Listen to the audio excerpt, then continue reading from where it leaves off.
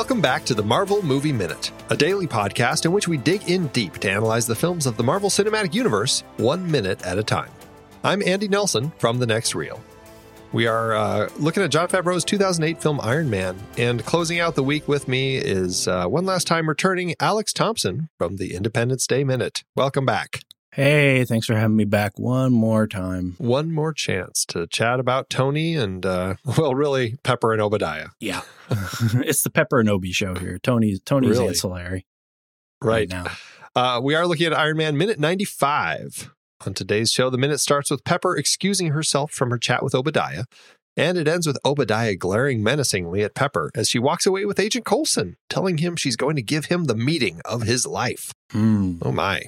I'm excited to talk a little bit more about Agent Coulson and this whole meeting. But before we do, we have to continue closing out this bit of this scene with Pepper and Obadiah. This is a nice little close. We get her covertly pulling the lock chip out of the computer using the copy of the Financial Times that she's conveniently used to kind of cover it up.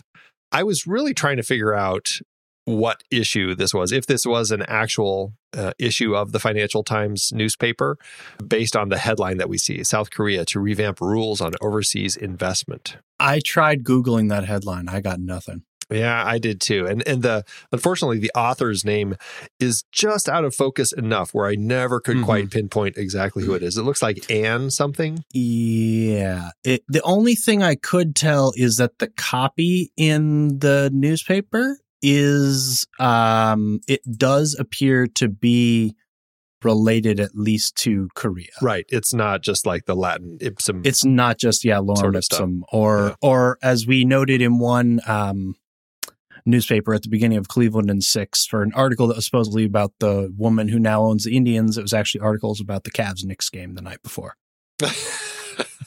Oh, whoops. Yeah. Multiple articles, though. Different articles about the Cavs-Knicks game the night before. One of them was about Larry Nance. One of them was about Ron Harper. Oh, that's funny. In that case, someone just grabbed the newspaper and just photoshopped out one headline for another. Right. Just put a different headline in. Yeah. Well, it makes me wonder, because obviously it's much easier these days to you can pretty much construct an entire newspaper very easily. But this film has very much been grounding us in real world publications. Even Christine, who in the comics works for the Daily Bugle, does not in this film. She's Vanity Fair. And so it's very much working to kind of create this very real sense of this world. This is not this fictional Marvel universe, on Earth 616. This is very much a film universe that feels very much like our own world. And so seeing the Financial Times here, it feels very authentic to have this as something that would pop up in Tony's office. Yeah. And it's something that is kind of one of my few complaints about the MCU as it's progressed. They made such an effort here in the first one to really make this feel like it's part of the real world. But it is sort of the inevitability as you've got these people with fantastic powers and abilities and technologies that it's going to diverge farther and farther from our world. You think about where the MCU is now, 19, 20 years later, and, James Rhodes can basically walk despite being paralyzed because future technology is super fantastic, or because the technology is so fantastic. Tony Stark is healing himself with nanobots, It is a divergence that we're starting to get as you just go farther and farther into the comic universe. And as you start to sort of realistically extrapolate that stuff, you start to go, well, people's lives should be a lot better with all this technology out there. But at this point in time, it's still, we're still pretty grounded. We still don't know the full scope of what this universe has in it. Right. And that's actually a really interesting point. And I suppose you could look at it like, okay, part of that is up until 2008, it's a pretty, or retroactively since they've named this movie coming out taking place in 2010. So we'd say 2010, realistically, everything is flowing pretty normally the way that it was beforehand. I mean, yes. Yeah, other than Captain America's involvement in World War II. Is Captain Marvel set before this? Captain Marvel is in the 90s. So we have that. And then we also have Hank Pym, back doing his original Ant-Man stuff during the the Cuban Missile Crisis. So there are hints of these things that have been happening all this time, but it's always treated as, confidential government stuff that there's probably conspiracy theorists out there who think that things are happening, but nothing has quite blown up to the extent that it will later. I guess you could argue by the end of this movie when Tony Stark, with his big reveal and kind of the way that shifts people's thinking. Yeah, I'm fine with, for example, the idea that there is some futuristic shrinking technology that was used to solve problems during the Cuban Missile Crisis or something like that, and that technology is basically kept locked away. I'm okay with that, but when you start to pile all these different technologies on each other, that exists, the super soldier serum exists, the Iron Man technology, the repulsor technology, and the arc reactor technology. The Iron Man universe is essentially a universe where they've got clean, renewable energy. Yeah. There's a lot of future tech that's got to be invented for all of these things. Well, yeah. And I mean, Obadiah is great to provide a very dismissive line that allows us to write a lot of that off earlier in the film when he's just when they're talking about the arc reactor, and he's just like, that's just something we built to shut the hippies up. It sounds like something that they really haven't done anything to use because it's not a weapon, and they haven't found a way to weaponize it yet. Yeah. I don't know. That's my sense of it, but it is a pretty interesting way to kind of look at this. And I think some of it you could argue perhaps it's because by the end of this film, Tony is going to divulge, I'm Iron Man, basically saying, hey, superheroes exist and I'm one of them, is kind of almost one way you could look at that line.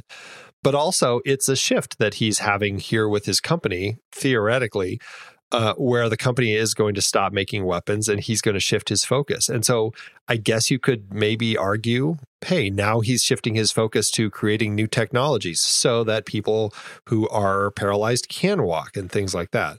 Although to that end, I feel like if he really is shifting his focus to that great of an extent, that we would see throughout the universe that there are other people who have been paralyzed who now are also walking. Yeah, that's the thing is you would think with Hank Pym's shrinking and growing technology, you could solve world hunger in an instant, right? Yeah. Just take a foodstuff, make it the size of a house. Congratulations, we just fed a village. Yeah, right.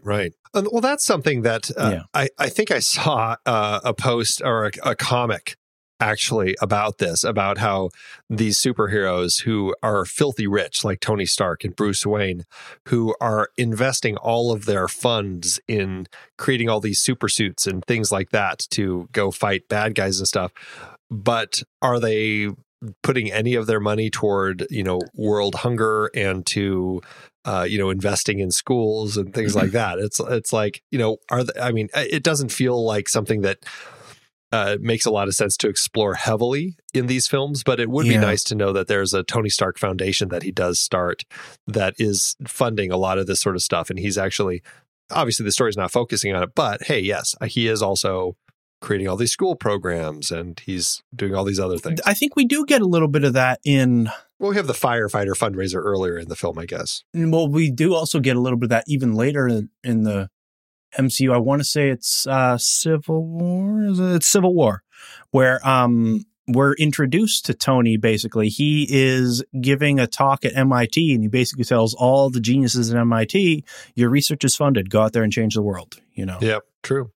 So, they're doing some of that, but it's the issue when you're trying to apply fantastical sci-fi technologies to, at some point the world is getting farther and farther divergent from our world that they're talking about. Yeah, and also it gets to a point where these guys also just need to tell a story. It needs to fit in context of this 2-hour time frame, and we just need to focus on the point that is going to get across with this plot and this story with these themes. you don't want to start dwelling on every single thing that these people are doing, because then it's just you're no longer making a movie. You're creating like a Ken Burns bio special on who this Tony Stark is. Yeah, if you were doing a 10-season, television series, you could have an episode that focuses on the ramifications of, the shrinking tech and the growing tech and things like that. But when you're just trying to make a 2-hour movie, right. Yeah, sure. And I mean, we'll save more of that for when we get to Ant-Man as far as the shrinking and growing tech. Yeah. But but in context of what's going on here, I think we have this closing of this scene with Pepper, who is getting away from Obadiah, who is suspicious of her. And do you think that he's really wanting this newspaper, or do you think that he realized she hid something in it? I think he suspects. As we're talking about this over the past 4 minutes, I am starting to lean towards he got that notification that they tried to use his credentials in Tony's office. So he's now suspicious of her. So maybe he heard the sound of something happening when she was picking up the paper or something like that. I mean, I like it. Financial Times does actually have a crossword puzzle. I wasn't sure in a financial newspaper, but they do. He asks for it for the puzzle. And so, I mean, it makes sense. But again, it could be nice subtext to just kind of have that last moment with her just to check, and see if there's one last opportunity he has to catch her in the act, then he's going to take it. Yeah, because I mean, if he doesn't say that, it certainly doesn't diminish from her activity at all. The fact that she, stealthily snuck the thumb drive out of there in a newspaper. Yeah. It just, I think it's him trying to catch her, doing something there. Right. I think he knows she did something suspicious with the newspaper. Yeah. Yeah. Right. Yeah. I love the way that they lit his face when, the look on his face as she's walking away and he says, "Is that today's paper?" It's about 9 seconds into this minute. It's just like he's got this great light hitting his face, like at his eyes and lower, that just I don't know. It looks really nice. It works well for kind of that sense. And looking at that shot, I think that shot supports the idea that he knows she's up to something. It's the sort of a villainous, I'm not even going to look at you while I say this sort of a thing, Right. If it was a sincere, I want to do the puzzle that's in that paper, I think he would have turned to her to ask about it. But yes. Yeah. No, it works. It's a great villainous look. And that's, why it looks so nice the way he's lit and the way that he says it. Just like, just creepy. And then she takes it and she's on her way. And this is that final little bit as she walks out, the camera tracks with her and she looks at her lock chip. But then we get Obadiah turning around as soon as she's off to the elevator, slamming that paper down and circling around to the computer to check and see what's going on. Yeah. And we get that download complete notification and that great reaction he has of kind of throwing himself backward in the chair, running his hands across his bald head and getting up to go after her. It's it just works so nicely here. So I do a couple of brief notes here because we're about to see, other than the last shot from overhead, we're about to see our last of Obadiah in this minute. Yeah. So one, I do notice he has, I guess it's got to be a practiced move when you wear a suit every day. When he stands up, he buttons his suit jacket back up. Right. Like that's got to be a practiced move. Like I feel like when women who wear, business skirts, that but almost reflexively, they sit down, cross their legs, and then slide the skirt back more towards their knees. It's like, I've been doing this for 20, 30 years. This is the move that you do when you sit down. Yeah.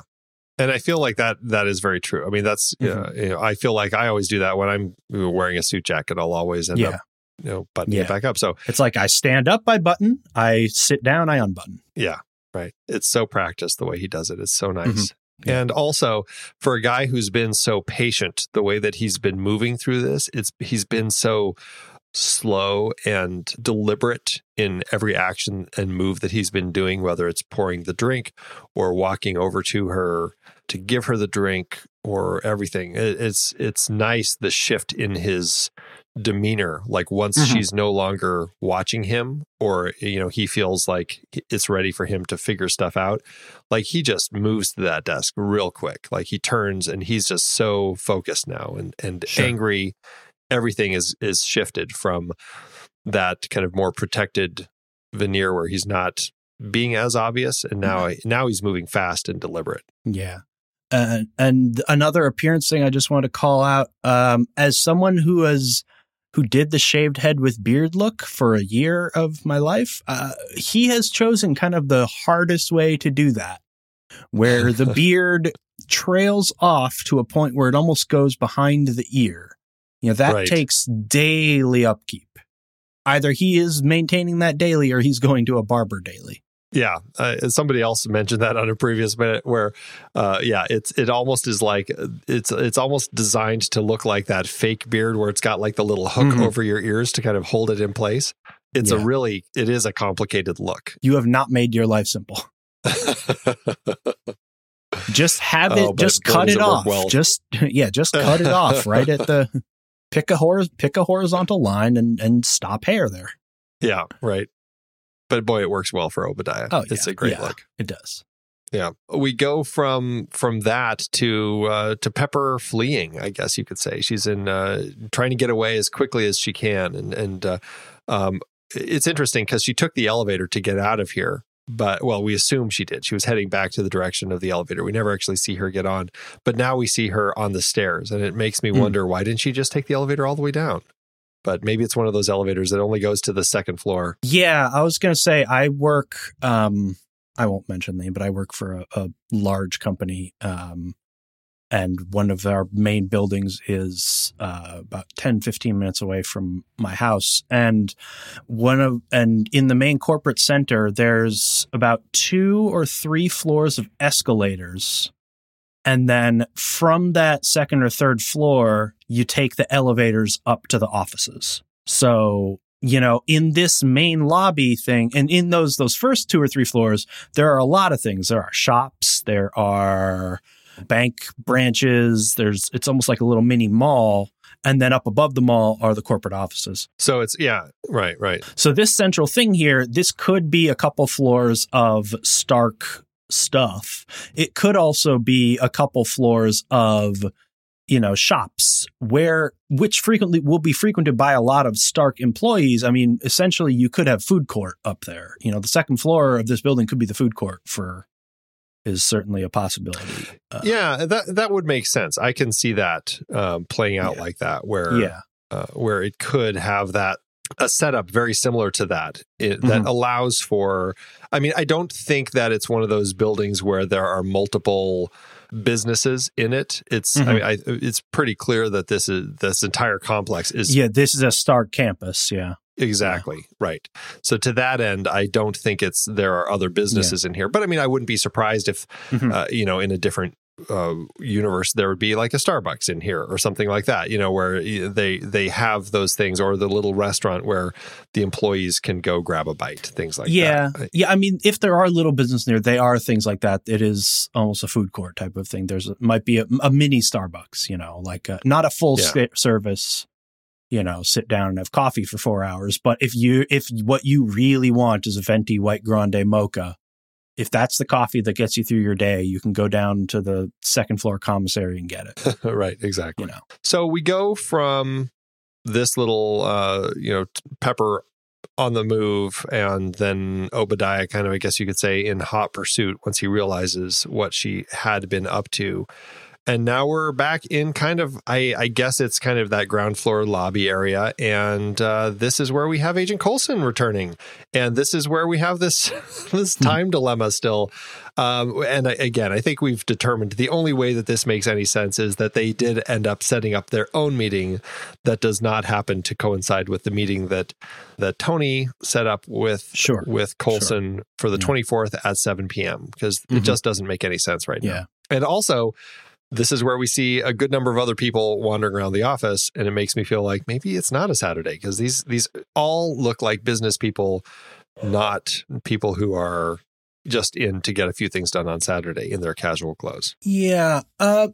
It might still be, it might still be just because this is still a really quiet lobby. It's quiet. We've got one guy who's walking around with his briefcase. We have a guy in the distance who's just standing there, kind of staring out the window. We've got, as the camera pans over, or kind of dollies over to reveal Coulson, we see a couple people walking around outside. And as the camera tilts up to see Obadiah, we have a person walking past him. There's a woman who walks by. Yeah, it's a quiet lobby for 2 p.m. on a business day. Yeah. Yes. Yeah. But again, it depends on which part of the lobby this is. I mean, there are a lot of questions, like you said, like with these type of lobbies that might have lots of different staircases and escalators and things like that. Who knows what part of it we're looking at here. It is a little bit of a weird architecture that I feel like it's possible to get a little turned around in. You got the staircase that goes down, and then a crosswalk, but then a different, like a banister. The banister that Obadiah, or the overhang that Obadiah is standing on, is not connected to the staircase that Pepper just came down from. Right. It's like a little catwalk that goes across. Like it's almost like a mall. Obadiah's catwalk is not connected to the catwalk that Pepper came down from. Obadiah's catwalk is connected to a staircase that goes to the floor above him. Yeah. Right. But it's a weird kind of architecture. Yeah, it is kind of funky the way that it's all laid out here. But it doesn't look like, well, at least from here, it looks like you've got the staircase going up from where he is. But I don't feel like there's much above that either. Yeah. But I can't. But again, going back to those images that we were looking at earlier in the week of the exterior of this property, it's not like a high rise anyway. No. It's, Stark Industries is probably 6 or 7, 6, maybe 7 flights high, and that's it. So, I guess to that end, it's fine. It works in context of what we're seeing here. Yeah. And again, that makes me also feel like they probably were filming it in this location rather than building a set. Oh yeah, I absolutely believe this was filmed at a location. And the fact that the Starks, because I assume this was being built, this didn't start getting built with Tony, that this would have been built at some point during Howard's tenure. They're a little vain, so I could see them going with a geometry and a layout of a building that's maybe a little more form than function. The fact that if you were going from the 3rd floor down to the 1st, you have to take the stairs that are behind Obi, then get off that catwalk, then walk over to another catwalk to take the stairs that Pepper took down. Yeah, it's a little bit of a clunky function, but I could see that the Starks are that kind of vein that they would go with something that's pretty more so than something that works great. Yeah, it's kind of odd the way that it all lays out, but that I agree with you. It does feel like they are the type of people, especially if you look at his house. I mean, that also has that sense where it's just kind of this nebulous space of these curved rooms and everything kind of winding around each other, and it often, like you said, the amount of digging sense, he would be doing into the floor, there should be no foundation left. Yeah, exactly. I also really like as we tilt up, I know this is the very, very end of the minute, but as we tilt up to see Obadiah standing there on that catwalk staring at Pepper, that fantastic glass right next to where he is, you get that reflection of him, which I think just works really nicely with the kind of the duplicitousness of him that we have.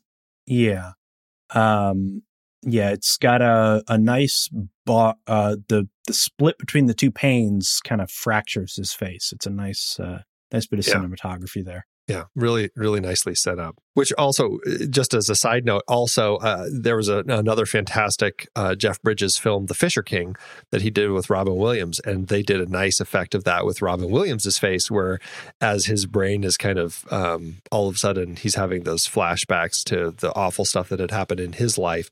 The same thing happens as the camera pans across his face through beveled glass, and his face starts splitting and everything. And it's a really nicely done moment that I just thought of because of that. So yeah. And there's one last thing I noticed here, that really rings true to me as someone who works, in big corporate buildings is that I noticed Pepper's little ID badge on her hip.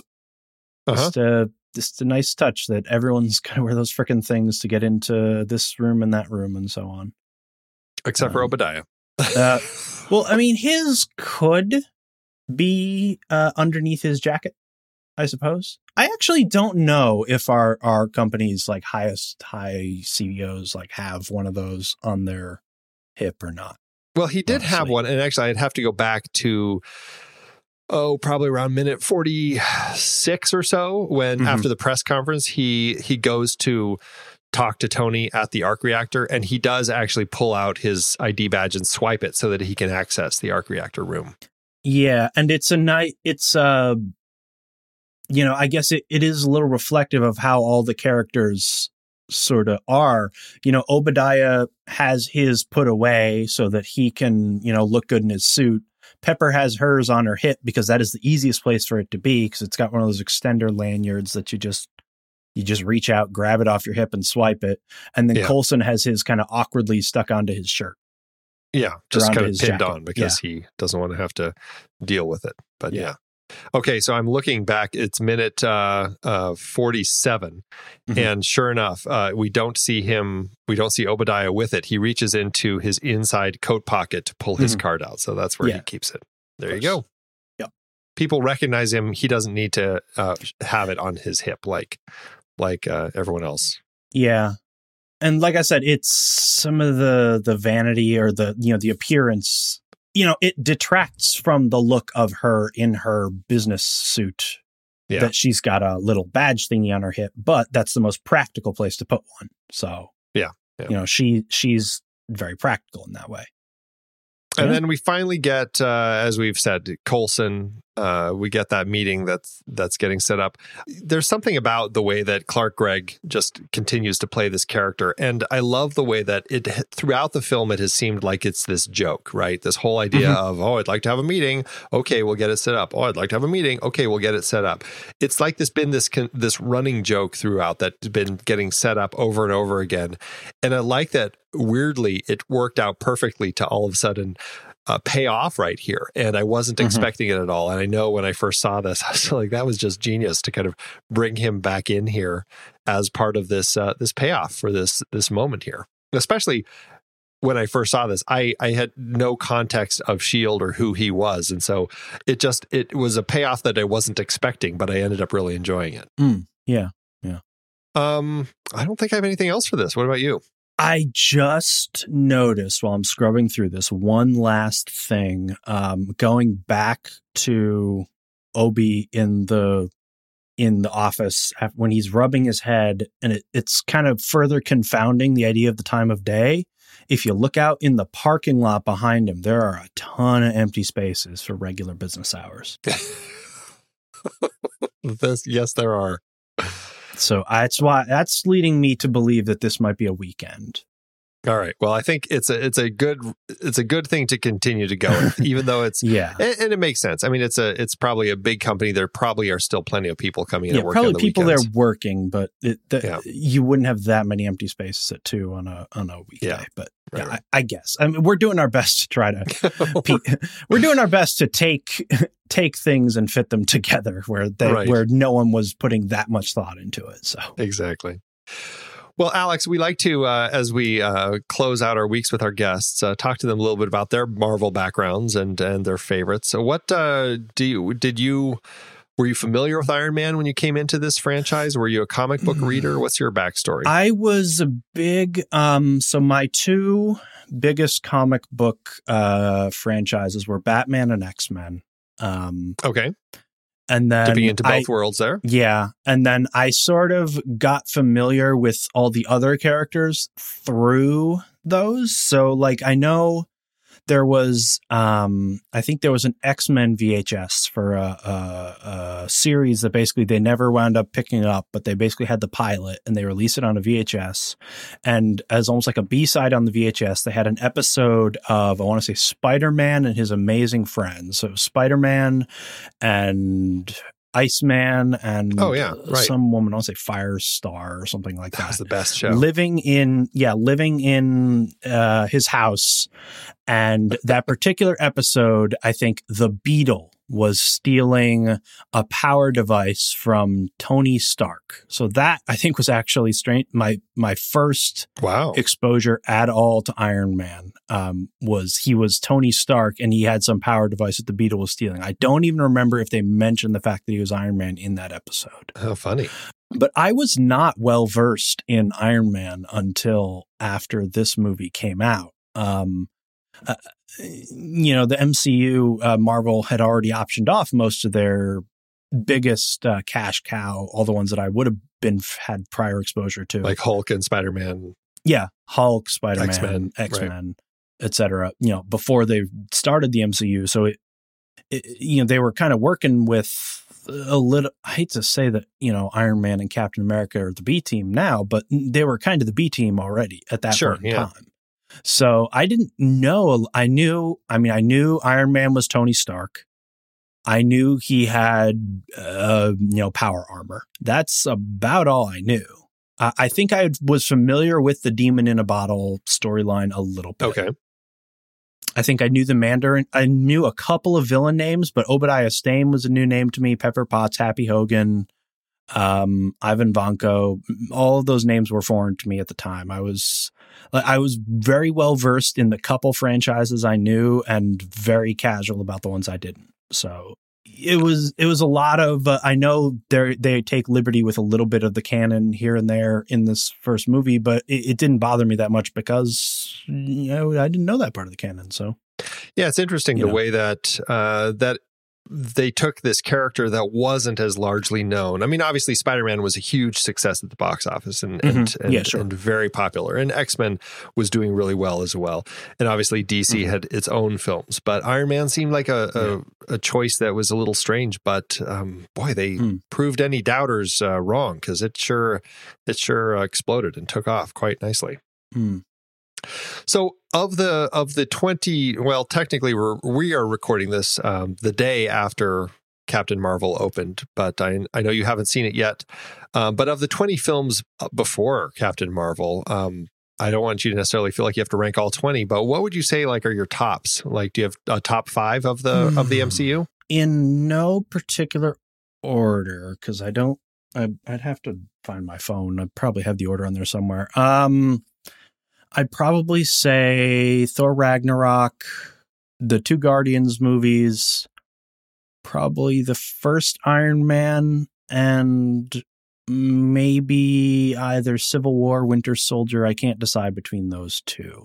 With a special soft place in my heart for Infinity War, just because that's how I would have played with my toys. Is just take all the toys and throw them at each other. But I mean, I look at Ragnarok and the Guardians movies, and that's everything that I would be looking for if I'm going to a movie with superheroes in it. Is, I'm just going to have a ton of fun for 2 hours. And things like Civil War and Winter Soldier are a different type of movie-going experience, and that's also cool. But, that's... things like Ragnarok and stuff like that are sit back and just have fun for 2 hours. And right. Yeah. It's a very fun takes on the universe. And I think it makes it easy to just enjoy and not have to feel like it's a deeper thing or anything. It's just something to have fun with. Yeah. Yeah. And I mean, Ragnarok finally made a meal out of the thing that the first 2 Thor movies and the Avengers to a lesser extent had sort of just been snacking around. The idea of getting comedy out of this big pompous buffoon that is Thor. Joss Whedon said on the Avengers commentary that he just loves to knock Asgardians out of frame. And I mean, the amount of most of the first Thor is big, pompous, buffoonish Asgardian Thor in regular world with, sort of sitcom characters, Darcy and Selvig and Jane are just, regular folk. Yeah. Right. And obviously they've designed that film to really play around with that, which is, it's fun. Yeah. I mean, I like what they actually did with that. It was a fun way to take a character who is so arrogant and pompous and just do some fun stuff with him. Yeah, and I do have to probably throw the first Iron Man in there because in the sort of the top, because that is it starts the world building, and it is a statement of intent, I think, for the entire MCU, that we're taking them seriously, but we're not taking them as, I don't want to say as seriously as like Christopher Nolan, but we're not treating them gravely, but we're treating these as seriously as other people treat action movies, as seriously as they were treating Die Hard when they were making it. That's how seriously we're treating this. Yeah. I mean, you have to treat the characters with respect, and you have to treat them like they're real characters. Yes, with respect. I think that's a good way of putting it. Because I feel like when they're doing, I'm sure they, were trying when they made these movies, but when you look at like Daredevil, you go like, there are times where you feel like they weren't, how much did they care here, right? Like, well, yeah, because it's like, what was the sense that a comic book movie needed to be? Like, I feel like they figured it out with Spider-Man and the X-Men films and the Batman films. Well, the later Batman films, I would argue that starting with the Batman or with the Dark Knight, even Batman Begins, they were figuring that out. But if you go back to the Tim Burton and subsequent Batman films, Burton Schumacher, they were really more Schumacher, but certainly a lot more camp, going back to almost the old TV Burton's show. Plenty camp. People don't realize it because the camp is also Burton, Gothica, true. But it's still plenty campy. He had armies of mind-controlled penguins roaming around. That's true. That is very true. Very true. Yeah. No, but I do think that they these films ended up just they found a way to ground it while allowing for kind of the respect for these characters and just a sense to kind of, I don't know, just allow for still a level of enjoyability that I feel like the DC films, they went on the Batman dark train and kind of just went way too dark for a good chunk of time that I don't think necessarily was helpful. Yeah, I mean, well, with Batman, I think to some extent there is a bit of trying to either recoil against the overly camp of the, Batman 66 and then Burton and Schumacher, and then, trying to strike that balance. The fact that then they made Superman dark is inexcusable to me. But I think Batman, because Batman is kind of dark. Oh yeah. You've got to find the way to have some darkness without it becoming too grim, which is always the balancing act with a Batman story. Well, and I think that's something that I don't know. I feel like the DC universe was trying to figure out how to do that. Like, the Batman films worked so great because it was this dark world and gritty, and let's kind of keep it going that route, without remembering that, we have, if you take characters in our own world right now, you have darker stories, you have lighter stories, you have funnier stories, you have more serious stories. They're all blending together. And I feel like the DC films kind of went off on, let's make them all dark now, when they didn't need to. They could have done some dark, but allowed for that more positive sort of storytelling that you should have had in the Superman film. Yeah, I think that's the thing that gives me hope for the sort of soft reboot that they're doing now with the DC cinematic, with Wonder Woman and with Aquaman, that they're remembering first and foremost, I want to go to the movie and have fun watching it. Yeah, right. Yeah. Even Shazam. I mean, that looks like crazy fun. Yeah, that looks like it's in a similar vein to Ragnarok and Guardians. And I think that's where the Marvel's universe started from, is let's have fun, get invested in the characters, and then we can tell serious stories involving the characters. Right. That people now care about. Yeah, exactly. And that's why I think Infinity War works so well, because people were very invested in these characters, and it gave us a place to come into that film and have our hearts broken because we were so in love with these characters by that point. Yeah, by the time that Spoiler Alert dies, I'm invested in Spoiler Alert, and I like Spoiler Alert. Yeah.